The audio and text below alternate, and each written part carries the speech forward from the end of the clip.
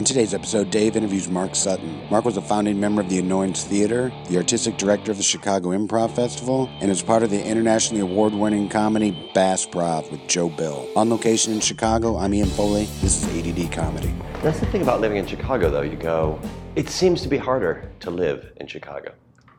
It's challenging. But you've never lived anywhere else other than the Midwest. Right. So your Indiana is worse than your Chicago in a way. Right.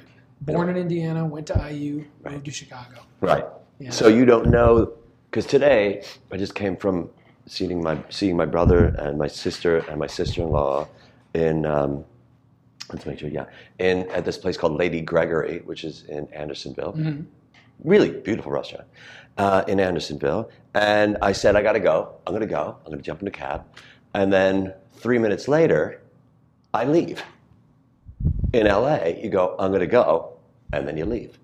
The 3 minutes are, my coat is over there, and I got to get the thing.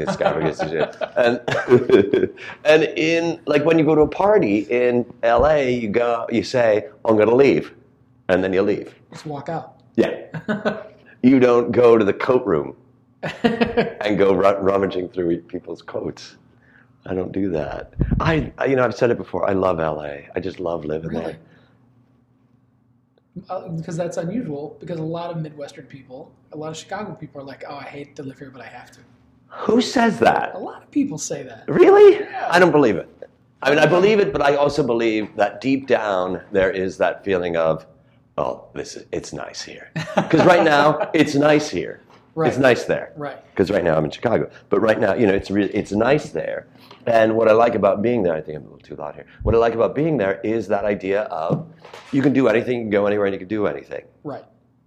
Now you make a living here. You're teaching. Mm-hmm. How many classes a week? Just one here at Annoyance. You just teach. When you say one, you mean a class at the Annoyance. You teach one night a week. One night a week. Mm-hmm. And then what else are you doing? Still a little bit of Bass Prov, teaching on the road and things like that. Uh-huh. And but the majority of my stuff is that I'm now the artistic director of training and development for Second City Communications. So I do improv workshops for business people. Right. Yeah. Right. Look what happened. That happened. It's crazy. It's crazy. And it's getting bigger all the time. I was telling somebody I was watching Criminal Minds. I love that show, Criminal Minds. Mm-hmm. And there was an episode earlier this year I was watching on an airplane, and there was a confrontation in the episode between one of the FBI guys and a lawyer for this guy who they had arrested incorrectly. Mm-hmm. And at one point, the lawyer just holds his hand up to the FBI guy, and he says, I'm going to yes and you right now. And I just started laughing out loud on the plane. It's like when those phrases are working their way into the scripts of serial killer shows, something is going on. This group Applied Improv Network. Mm-hmm. I don't know. I understand them conceptually, but I have no idea what the fuck that are. I know a lot of people in the network, right. And I know that they have these conferences every year, right? But I don't know much more about it. No, it's the same thing about LinkedIn. Mm-hmm. I know a lot of people on LinkedIn, mm-hmm. but I fucking don't get it. And stop sending me shit about it. It's Facebook for professionals. That's what it is. But do you know anybody that's ever gotten work out of it? No. Right. No. I've gotten more work out of Facebook. Oh, I mean, Facebook, I use it all the time. Right. Yeah, for us, it's a great tool. I also believe that, and I've said this before, what an awesome time we live in right now, that I could know what you're doing, I know how to get in touch with you, I can get in touch with you, I know where you are, mm-hmm. and I don't see, like right now, this NSA stuff, I'm going, okay, I get it. People mm-hmm. don't want, shit to be known. Right. But there's also something where I think, I have nothing to hide. Right. Well, that's always the excuse, right? It's like, oh, if you have nothing to hide, what are you worried about? Right, sure, the Nazis saying that. It's always that weird. But I also feel like, and this is the thing about improv too, is I'm at a point right now, and I bet you're at this point now, where I have nothing to hide, I have no reason not to be honest with somebody, I have no reason not to be truthful, and I have no reason that I have to do anything other than say what it is that I'm feeling in that moment. Do you understand what I mean? Absolutely. Yeah. It's fucking refreshing. It's sort of like when I got divorced, I felt like, okay, I'm starting new. I am really starting new. And when I say I'm starting new is I'm going to look at my life in an honest way. I'm going to enter into relationships being able to say, I don't want this, or I do want this, or I don't want this, but I'm going to do this, or I'm going to do this and not know what the fuck is going to happen, and I'm okay with that. And this is exactly who I am, and this is what you're going to get. Absolutely. Right? Absolutely. And when I tell you what it is that I'm going to tell you, you get to know. It's your choice, and it's always your choice. It's your choice to say, David's being honest with me or David's not being honest with me. Mm-hmm. But I'm going to tell you, my word to you is coming through an honest point. If you're ready to hear it, great. If you're not ready to hear it, great. Right. Because you've been married, and you've been married, and you are married. Right. I've been married. I am not married. And in that relationship, I was talking to my sister and my brother-in-law, and my sister said this. She goes, I had a really shitty year this year. And I felt like, I don't think you mean that. I think you mean you had a year of challenges, and that year of challenges, this is me, that year of challenges taught you so much that you're not acknowledging. Right. And sometimes it takes time to make that acknowledgement, though. Right? It's like when you're working people through improvisation. Same thing, right? Mm-hmm. You work them through it. You see their progress, but until they see their own progress, they're not going to acknowledge the progress. And I can't tell you, I can say this to you, but you're not going to get it. Look at your progress. See your progress. Because you're not going to look at it and you're not going to see it. The only thing that you can do is feel it. Right. And all that I can say is, I cannot wait for you to be able to feel the progress that you're getting. It's the same thing with lack of progress. What do you mean by that? Is that, I have students a lot say, well, have you ever been in that spot where you're not getting any better? You're not, you're kind of in a rut and you're okay, but you're not getting better. And I said, yeah, I was in that spot for about 2.5 years one time. And the shitty part of it was that I didn't realize I was in that spot for 1.5 years. So the first 1.5 years was just blissful ignorance. Right. And then I finally realized I wasn't getting better, and then I started working towards getting better. How did you work towards getting better? How did you do that? I think it was a combination of stuff. I started to make myself do things I was not comfortable with. Which is what? Because I think the plateauing, right, comes mostly with a false sense of comfort. So things are going well with this improv, these characters, this kind of approach, and it's going okay, so I'm going to keep doing that. But then all of a sudden you realize, I've been kind of doing the same thing for 2 years, and I don't feel any different. Right. So I need to start pushing myself to do different things. And how did you push yourself? When you said, so for me, when I think about uncomfortable and I think about being on stage, one of the things that I realized with comfort on stage is, where are you standing? Because if you're in stage, if I'm center stage, my comfort zone is to be the stage left of you or stage right of you. The uncomfortable zone is to be behind you, or stay where I am, upstage right or upstage left. That in itself is a way for me where I look and I go, that's not comfortable. And I would imagine also that if you're a painter and you've got a canvas and you find yourself painting in the middle, the uncomfortable thing is, what if you start painting down right or down left or up right or up left? Yeah. Because you're still on the canvas, you're still on the stage, you're still in the game.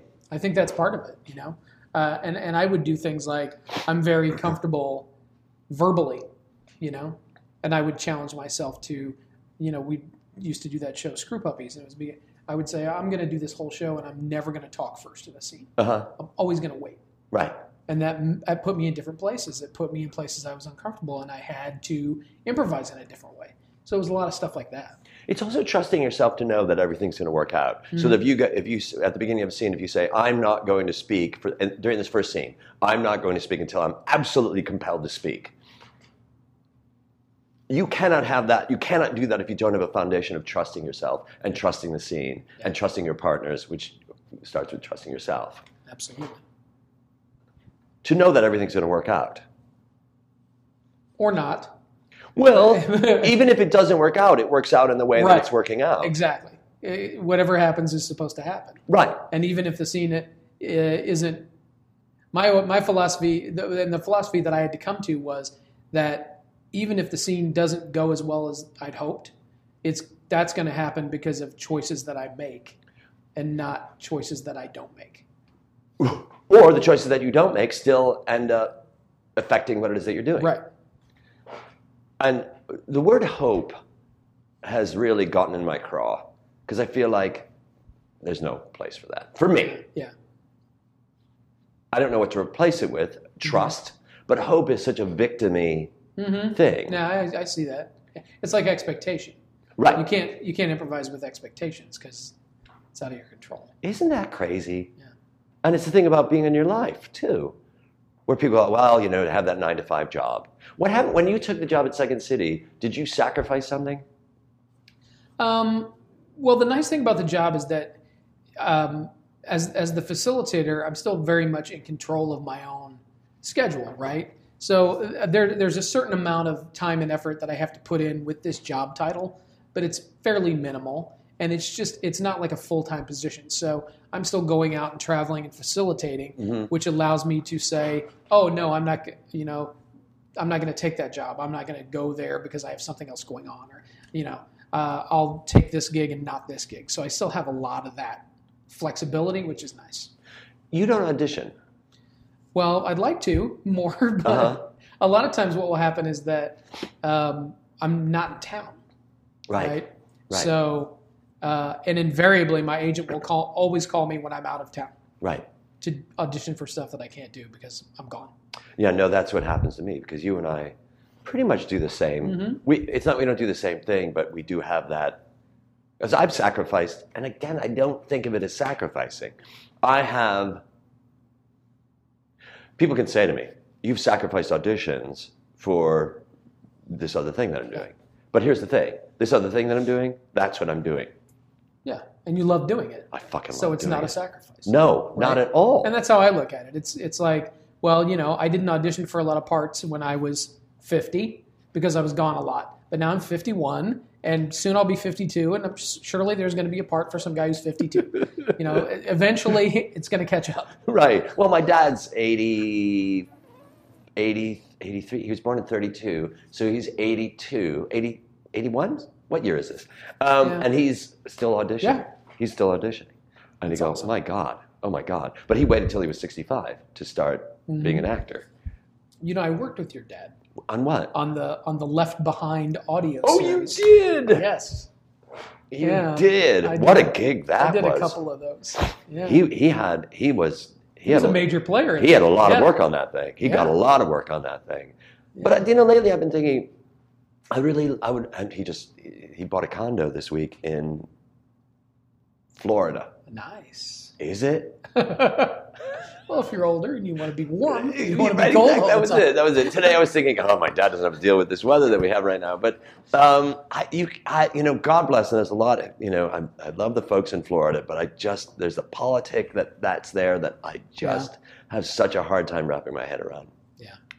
Down there, I really, really do. Well, you're from this area. I mean, you're from the Midwest. Central Indiana. Central Indiana, born and raised. Mm-hmm. Yeah. So you don't have any of that South people going on. Well, my mom is from West Virginia. That's about as far south as. And do you get back there?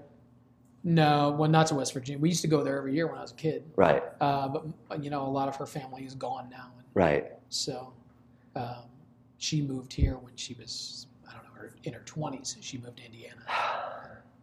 Lived here ever since. So, pretty much ingrained as Hoosiers. Yeah. The idea of having a family and moving and all that, I've been single for so long. Yeah. I've been single for so long. And there's an independent feeling that I have with that of being able to go, I'm going to get up and go. Absolutely. And you have how many kids? 3 altogether. Right. 15-year-old in Arizona. Oh my God. And 16. Man, I lost track. He's 16. And then a 7-year-old and a 2.5-year-old. So it was a very addictive Christmas. But that's part of the trade-off too, is with this Second City job, because I travel a lot during the week, that has caused me to scale back on traveling with Bass Prov as much. Right. Because it's hard. With the thing that you do with Joe Bill. Yeah. It's hard to be gone, 3 days a week and then turn around and say, oh, I'm going to be gone all weekend too. Right. It's just tough, and it's not fair. It's not fair on the boys or on my wife. Right. That's a lot of time alone. So. And do you feel artistically challenged? And I'm saying that in a good way. Yeah. It's the corporate work sounds like, oh God, corporate work, but I put myself in the mindset of Martin DeMott, and Martin and Martin used to be such an advocate for improvisation for the world. Right. Not just getting on stage and doing it, but this stuff is so powerful that if you buy in, it will change your life. Right. And when we do this corporate stuff, you see it. I see it. What do you see? What do you see? I see people who come up to you afterwards and say, I learned stuff about myself in this last 2 hours that I had no idea. What is it usually that they learn? They learn about how they treat other people, how they listen, how they process information, how they express themselves. I have had people say, I never had the confidence to stand up and talk in front of people before until just now. And what was that thing that turned them, that switch, that thing? Is there a common denominator with that? I don't think so. I think it's different for everybody, which is the beauty of it, is finding out which switch to flip, right? It's just like teaching in a regular improv class. Finding out, you the teacher finding that out, or the student looking at that, and you seeing in their eyes them open up, and it's sort of like fishing, where you see you don't see, but you kind of feel the fish nibble at it, and then at that moment you go, just hold still, and then you zone in, you zero in, mixing my metaphors, getting back to this, zeroing in on the student saying, okay, good, I see that look in your eye, and I'm going to steer towards that. This is working. This is working right now for you. For you. Maybe not for 5 other people in this room, but for you it's working. And that's the challenge, right? That's the fun part. Right. Yeah. Right. Yeah. I love it. Me too. But that's all Martin, Martin so believed that anybody could benefit. And as I go out and do this stuff more and more, I see that. It's really true about Martin. Thinking back on it, he was a teacher that we all had back in the late 80s, early 90s. Yeah. Something like that. I left in 95, and I became the artistic director of Second City in 2000, the year that he died. I took his job. But say late 80s, early 90s, those sort of things. And I feel like he was a prophet of the spiritualism that is inherent in the work that we do. Yeah. And so at that moment, he got it, and he got it through his acolyte being Mick, which brought Mick Napier, which brought me in to know Martin in a different way than other people knew Martin. And at that moment, we really, what an amazing thing. Yeah. It was beautiful. Just the way he could relate it. And what do you remember about the way that he related it? For me, it was always about looking past the obstacle towards not even the goal, but towards the next thing. I remember one time I had directed a show, and we were in a bar afterwards, and he had seen opening night, and I wasn't completely happy with the show, and I was talking about the things that I didn't like about it, and he just started brushing my shirt with his hand. And I thought I had spilled something on myself, because that was Martin. He was just brushing my shirt. And I said, do I have something on me? And he said, no, I'm just brushing away your negativity because there's no room for it right now. God! And I was like, okay, I get it. I should be celebrating that thing that I just created and not dwelling on the parts of it I don't like. And it was those little lessons that he would teach you so powerfully. Yeah. That's beautiful. Yeah.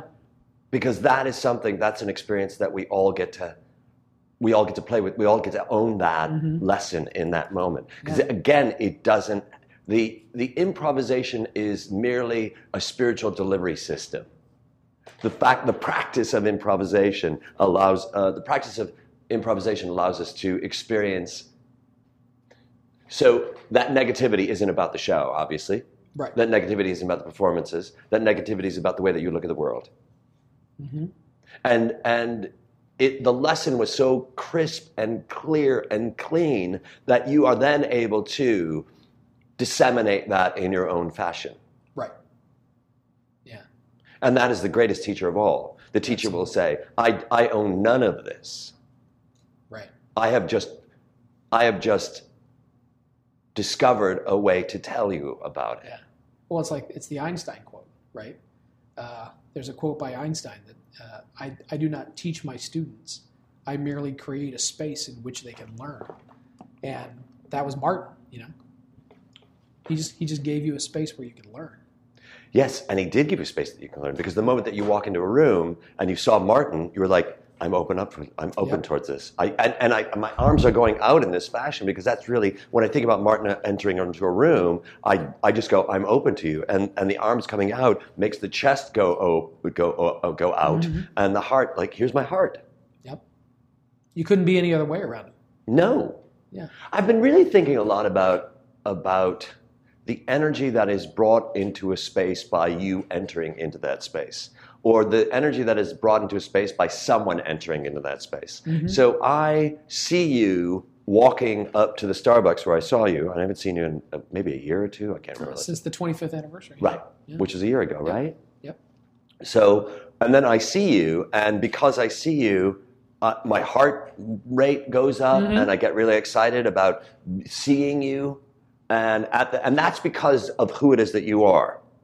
Do you understand what I mean? Yeah. And because you are aware of that energy, and it's not that you've cultivated it, because it's nothing that you did other than to keep following on that energy of mm-hmm. the energy of goodness, or the energy of positive, or the energy of listening, that sort of thing. And we are in charge of that energy that we give. Absolutely.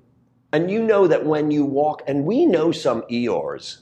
Oh, yeah. and those Eeyores, I go, oh, really? Yeah. You're going to Eeyore it?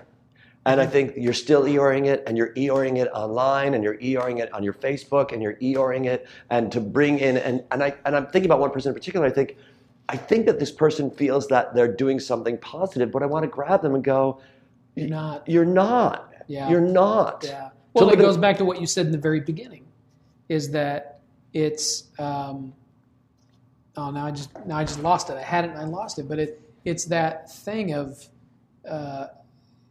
you decide what you want to be, and it's a choice, right? Happiness is a choice. Being obstinate or whatever that might be is a choice.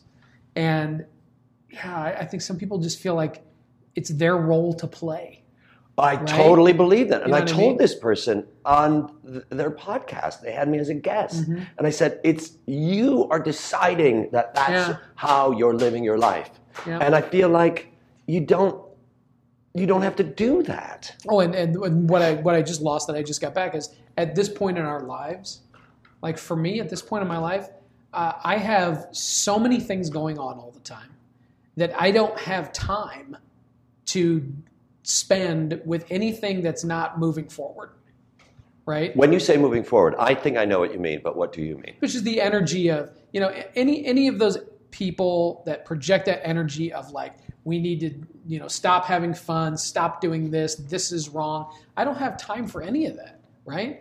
I feel like I am constantly, even at this point in my life, moving forward all the time. And anything that even makes me stop, it's like I don't need that. I have too many people around me who are constantly moving forward. Are you going to? Okay, this is. Some people are ready to hear that note, mm-hmm. and some people aren't. Do you give that note? The note being, I'm going to brush that off. Oh yeah. That note. Do you give that note, or do you not give that note? I wish I could do it as skillfully as Martin. Right. And there are people I think that I have done it with. Not that beautifully, but absolutely. Yeah. I've been giving people the note of the don't shit on yourself note. That's a great note. Yeah. And there's also, and I mentioned this before, this thing about your story, who you think you are. Mm-hmm. Leave it alone. to walk in a room going, I'm the type of person who it's like, nope. My family, we always do, nope. I walk into a space and I always feel like, no, no, no, no, no. That's bullshit you're bringing in. Mm-hmm. And if you're going to come into a scene and say, this has to be a good scene, doesn't make it a good scene. Oh. Or I have to have a good time, doesn't mean that you're going to have a good time. Because your need to bring in, I have to have a good time, is you bringing in the past and the expectation of the future to the moment which doesn't have any room, has no room for you to be in the past, be in the future, and still be in the present and enjoy that moment that you're in. It's too much of a burden to carry. You can't do it. One of the things that I'm very fond of telling my students now, out of a book that I read on survival and why people live and die in life. What's the name and of the death. book? It's called Deep Survival, and it's about how the brain works in those situations and why some people live and some people die. Mm-hmm. And one of the big things that I took away from the book is that the people who live generally can assess the situation for what it is and deal with it. The people who die are the people who try to make the situation something other than what it is. And I read that and thought, that's improvisation. And so the phrase I use over and over now is that you cannot play the scene that you want to be in. You have to play the scene that you're in. That's your only choice. Right. You only have one choice, and that is to play the scene that you're in. That lesson, that tool, that skill set, that tool is a learned tool. Mm-hmm. It's a learned tool that we learn through not doing that. Yeah. And when you get to say, oh, I didn't do that, what was it that I did in my not doing that? Mm-hmm. I get to not do that. Yeah. So the idea of being in the scene and saying, this is what I want the scene to be, and then after the scene saying, oh, that was a bad scene, whatever you want to call it, that was only because I wasn't mindful. But if you're not mindful of being mindful, then you won't get that. Does that make sense? Oh, absolutely. Yeah. And once you do get it, then you find those incidences of yourself walking off after a scene and saying things like, oh, I was expecting. You don't say that anymore. No. Because you're not thinking, and you're not expecting, and you're not projecting, you're not doing any of that. You're just right. being. I use your quote all the time, and I'm so excited to tell you how excited I am about that. I got it. I didn't get it exact, but that's the way that these quotes are. And that is, nobody ever walks away from having watched an improv scene and go, oh, they fixed the bike. If I'm in a group and I say that in a group and they don't laugh, I'm like, this is going to be, that's a litmus test. It's like, that's a litmus test. Because that's exactly what it's about. Mm-hmm. And my challenge with a bunch of schools is they're teaching people how to talk about fixing the bike. Yeah. They're teaching people how to be excited about the bike. Yep. Manufacture excitement. Manufacture connection. And then, and for me... Wait. Manufacture excitement, manufacture connection. Yeah. That's exactly what those two places are. Yeah. Those two places. Manufacture connection. Wow, that's and it becomes a mathematical process. Yeah. Yeah. And they're improvising up here and not down here. Right. You were going to say something, I cut you off. Well, for me, it was all born out of how do I emphasize the fact that, because, over time, and we've both been teaching for a long time, the biggest hump that improvisers usually have to get over, or they think they do, is their relationship to the space. Object work, being in the environment, and people hate it. Improvisers hate it. And it's that vicious circle of, I hate it. Why do you hate it? Because you're not good at it. Why aren't you good at it? Because I hate it. Why do you hate it? Because I'm not good at it. And it's a vicious cycle. And it's like, for me, after a while, it was like, it has nothing to do with your value judgment of it and how you're doing it. It has to do with how you're connected to it. Because if you're not connected to it, it's not doing anything for you, and thus it will be very easy to drop it. Once you define it, it exists. Mm-hmm. If you don't define it, it doesn't exist. Mm-hmm. If it doesn't exist, you can't fuck with it. Once you define it, it exists. Once it exists, you get to fuck with it. Mm-hmm. And don't define it until you're connected to it. Exactly. Because if you try to define it and you're not connected to it, it won't mean anything to You got to force a connection there. Right. There it is. Manufacture connection. Right. Yeah. And so the idea of getting out the exposition, the who, the what, and the where at the beginning of the scene, the exposition sounds like getting out your expectations. Getting out the exposition, the who, the what, and the where at the beginning of the scene, then you have to manufacture a way for your behavior to live within that place. Exactly. And I reference two things when I teach this. One is Gelman. Right? Okay, Michael Gelman. The note from Michael Gelman, improvisers spend a lot of time on stage moving things around and not enough time letting the things move them. Yeah. Love that note. And the other thing I reference is you. Because I always say, if you watch David start a scene, he's often very physical and very involved in the environment. But every single thing he puts his hands on means something to that character. Everything. He's not just putting himself in a coffee shop to let you know he's in a coffee shop. He's there for a reason. And he knows what it is. Or I'll discover what it is. Exactly. And so everything that he produces has meaning, and that's the difference. And that's why I use that quote. It's, and the follow-up quote to that I use a lot now is, you can create the most beautiful improv coffee shop in the world, but if you put two people in it who have nothing to say and aren't affecting each other, right. Nobody cares about your invisible espresso machine. Nobody cares, right? And it's the same thing. I know, right? Right? And I believe that we're teaching, when I say we, I don't mean you and I, but I believe that we're teaching the wrong things. Mm-hmm. Some of this shit does not need to be taught in the way that we're teaching them. Because if we're teaching people to be aware of their environment, to teach them how to mime doesn't help that. If I have, and that's why I love the viewpoints so much, because they have, one of the viewpoints is, you're familiar with the viewpoints? A little bit, yeah.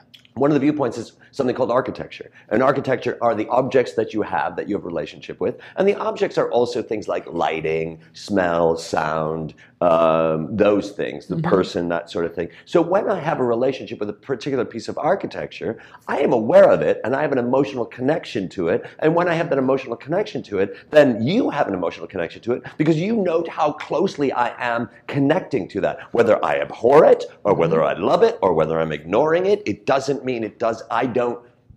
To just have an object doesn't help. So for me, it's that quote. It's your quote of, nobody ever walks away from watching an improv scene saying, "Oh, they fixed the bike. Isn't that great?" For me, it's the same sort of sentence of 2 and 2 is 4. Isn't that sad? Where you go, there's no emotional connection to that. Right. A fact is a fact. Yep. And the notion of expectation is just so fucking huge in everybody's life. It's burdensome. It's so burdensome, And people even, you've been there. We've all been there. People who even project it out on the shows, That guy who, like you said, it's like, oh, let's do a great show tonight. It's like, I don't want to hear that. You're projecting expectation on something we haven't even begun to create. Right. And if you say that to somebody, they're going to go, why are you being so negative? It's like, I'm not being negative. I'm just saying I'm not going to have that. Well, don't you have a good show? It's like, do I want to have a good show? I don't know. Let's do a show and decide afterwards how we liked it. Or not. Right. Yeah. I mean, how many, you and Joe do so many, you've done so many shows, you're doing a lot less shows now than you have before, just factually. But how often do you walk away from a show saying, that was great, or that was bad? Don't you just walk away from the show? Most of the time, yeah. I just walk away from the show. You remember moments, right? That's what you remember. Right. You remember little tiny moments, Right. But the entire show as an entire show? Yeah. Because I got to tell you, I want to graph out a piece of cake.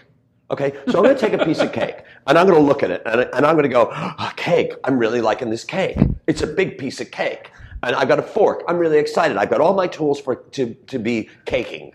So right, I want to do this to be caking. I'm going to bite that cake. That's good cake. And as the cake goes on, if I'm going to compare the 7th bite to the first bite, it's not going to hold off. Right. So if I'm going to look at that show and to say, here's that show that I did. Did you like the entire show? It's like, I like that moment. Does that mean you didn't like the other moments? I like that moment. Mm-hmm. I like that moment. Did you not like that moment? That was a moment. It was just a moment. And what is it but a series of moments, right? That's exactly it. It's one moment connected to another moment, connected to another moment. Yeah. Do you have regrets? In general? Yeah. I think... And I don't want to get personal. I'm not asking that. I don't know if they're regrets as much as they are... like when I look back now on it, and you're in the same position I am, where I can't turn on the TV anymore without seeing somebody I know or used to work with, and it's never a jealousy. It's never like, oh, that should be me or that sort of thing. But I think if my biggest regret is that I didn't invest more early in Second City when I was here. Mm-hmm. Because I look back and think, and two things. I look back on one level and say, I wasn't ready. I was so shitty and raw and green when I first came here. I was not ready. But then I look back and go, man, if I had invested then and gotten better then, maybe I could have worked with you on a stage or been in a show with Steve Colbert or somebody, not to just say I was in a show with Steve Colbert, but those were some really wonderful shows and beautiful things. And it was like, it would have been cool to be a part of that, or at least put myself in a position to have a chance to be a part of that. But then you look at the flip side of it and say, well, people say, why didn't you do that? And the response is always, well, I was at a place where I could do whatever I wanted. That's what I'm hearing that, I love the second part of that, because the first part of that, you did include this, like you just weren't ready for that yet. Mm-hmm. It's not a regret, because if that was meant to happen at that time, you would have been preparing. You would have been preparing for that. Mm-hmm. So right now, looking back on it, it's not as if you were airdropped into that place in your life, and you go, well, there's that door and there's that door. Which door are you going to take? Right. It's like you were led towards that door. Yes, there's that door, but you were led towards that door. Right. So that idea of, because I look at it's so interesting, because I look at what you did, and again, I'm not saying I wish that I did what Mark did, because mm-hmm. I don't. But I look at what you did and what you were doing in that time, and I don't ever for a moment even think, he really could have done more. I look at what you did and I was like, that's fucking exciting. All the shows that I saw you do, all of them, I never said, and I'm not looking to boost you up. Mm-hmm. I'm just saying it's so interesting that you look at that time and say, I wish that I was doing, or I could have been doing that, or whatever it mm-hmm. was. And I look at what you were doing at that time and saying, that was some fucking exciting shit, man. It was amazing. Some really amazing stuff. Yeah. And that stuff, we can't weigh it. Well, first off, we can't weigh it. But second off, we can't weigh it. Yeah. It's unweighable and it can't be weighed. I will tell you the one moment that I absolutely don't regret. And that was when we did the Brady Bunch. Yes. And it was time for the Brady Bunch to go to New York. Yes. And I had a choice to make. And the choice was I could go to New York City and perform on a stage in New York City. Mm-hmm. I almost said New York City. You did. New York City. You didn't almost. You clearly did. I could go to New York City and I could perform on a stage 8 nights a week, 8 shows a week in New York City, in Greenwich Village. Right. Right? I could do that, or I could stay in Chicago. Mm-hmm. Right?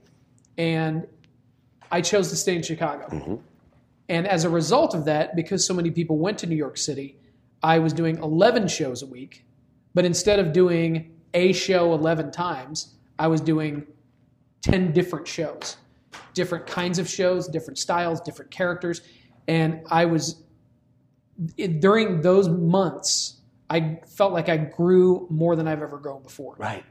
Because it was like, this is a different challenge every night, sometimes 2-3 shows a night. Right. It's like, now you're playing this character, now you're doing a musical, now you're doing this, now you're improvising. I was like, holy shit. Right. Right? But I would not trade that for the world. No. And also looking at that not just those experiences, but the adjunct experiences that were connected to those. Learning how to direct a show, learning how to be in a show, learning how to accept and work with other people, learning how to express yourself, learning how to express yourself. Mm-hmm. All those things that trickle within that, all that rich tapestry that you learned because of that. And certainly you would have learned other things at that other place. Did you ever go there? No. You never went there? Never did the show in New York. You never did the show in New York. I did the show in New York, and I loved it. But then I was essentially airdropped into that show. So I did the show there, I think, for a week or whatever it's going to be. And I look back at that time, and if you said, when was that? I would say, oh, that was clearly 1963. We were in Greenwich Village. You don't have that feeling to it. It's like, yeah, we were all hippies, and we went out and we drank the night before, and we were just still smelling of alcohol when we entered into that theater. And I remember, naked people walking all over the place, and it was great. And then we went to see Bob Dylan and Dave Van Ronk at the Silly Factory down the street. Whatever it's going to be, to live in that world. But what I do remember are the relationships. Yeah. I remember the relationships. When I was in New York interviewing Jody Lennon, I was thinking how great that was. Remembering Jody at that time and remembering all the people that were associated with Jody. And, it's crazy. Yeah. And it's nice that, Joe says this a lot. It's nice that almost anywhere you go now, there's somebody that that you have that connection with. Right. You could step on a stage just about anywhere and still feel at home. Right. And that's really cool. Right. The fact that when I was in L.A. and I would come to Chicago because Katie, my wife, still lived here. Where would I go?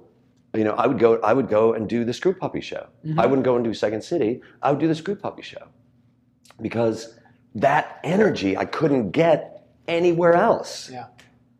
And you were part of that. You are part of that still. How are things different now? No. What is the same now with the annoyance that was back then? I think the same is two things for me, that how we are relating the work to new people, right, is still very strong and very much that same point of view. How when we have classes and new people, how we're relating that work and our mindset is still very consistent and very strong. And I think the sense of playfulness in the space, in the theater, is still very strong. The difference to me is that it's not as much a theater company anymore. It's more of a revolving door of a lot of different people. Because, like back in the day, there was, maybe 20 people, and you would see different combinations of those 20 people in just about every show. Right. And now it's a little more spread out. But I think, and I'm not as connected as I was, but I think that sense of risk and playfulness that Mick has always imparted, I think the people who are performing there now have embraced that and really feel that, and that's important. The idea of having a concept of what it is that you do and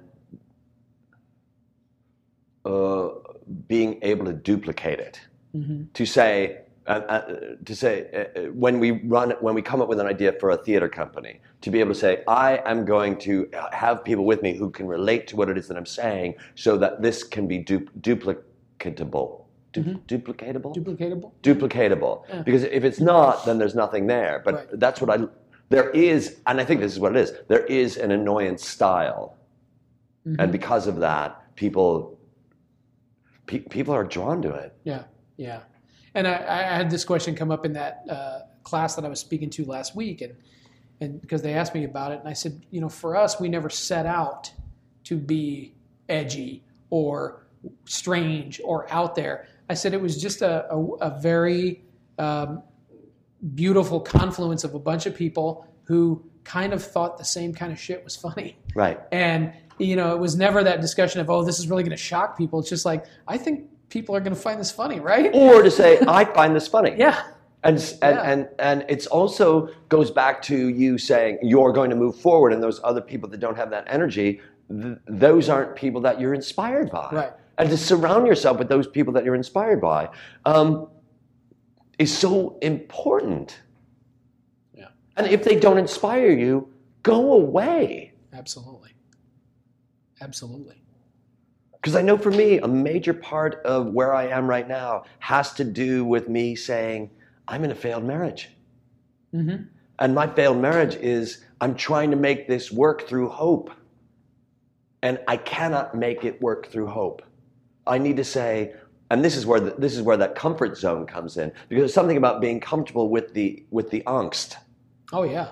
And when you're comfortable with the honest, going, well, this is just the way it's going to be from this point forward, and I'm going to be that guy that's going to be dying in bed, having not had an orgasm in 25 years with someone, and to go, that's just the way it's going to be.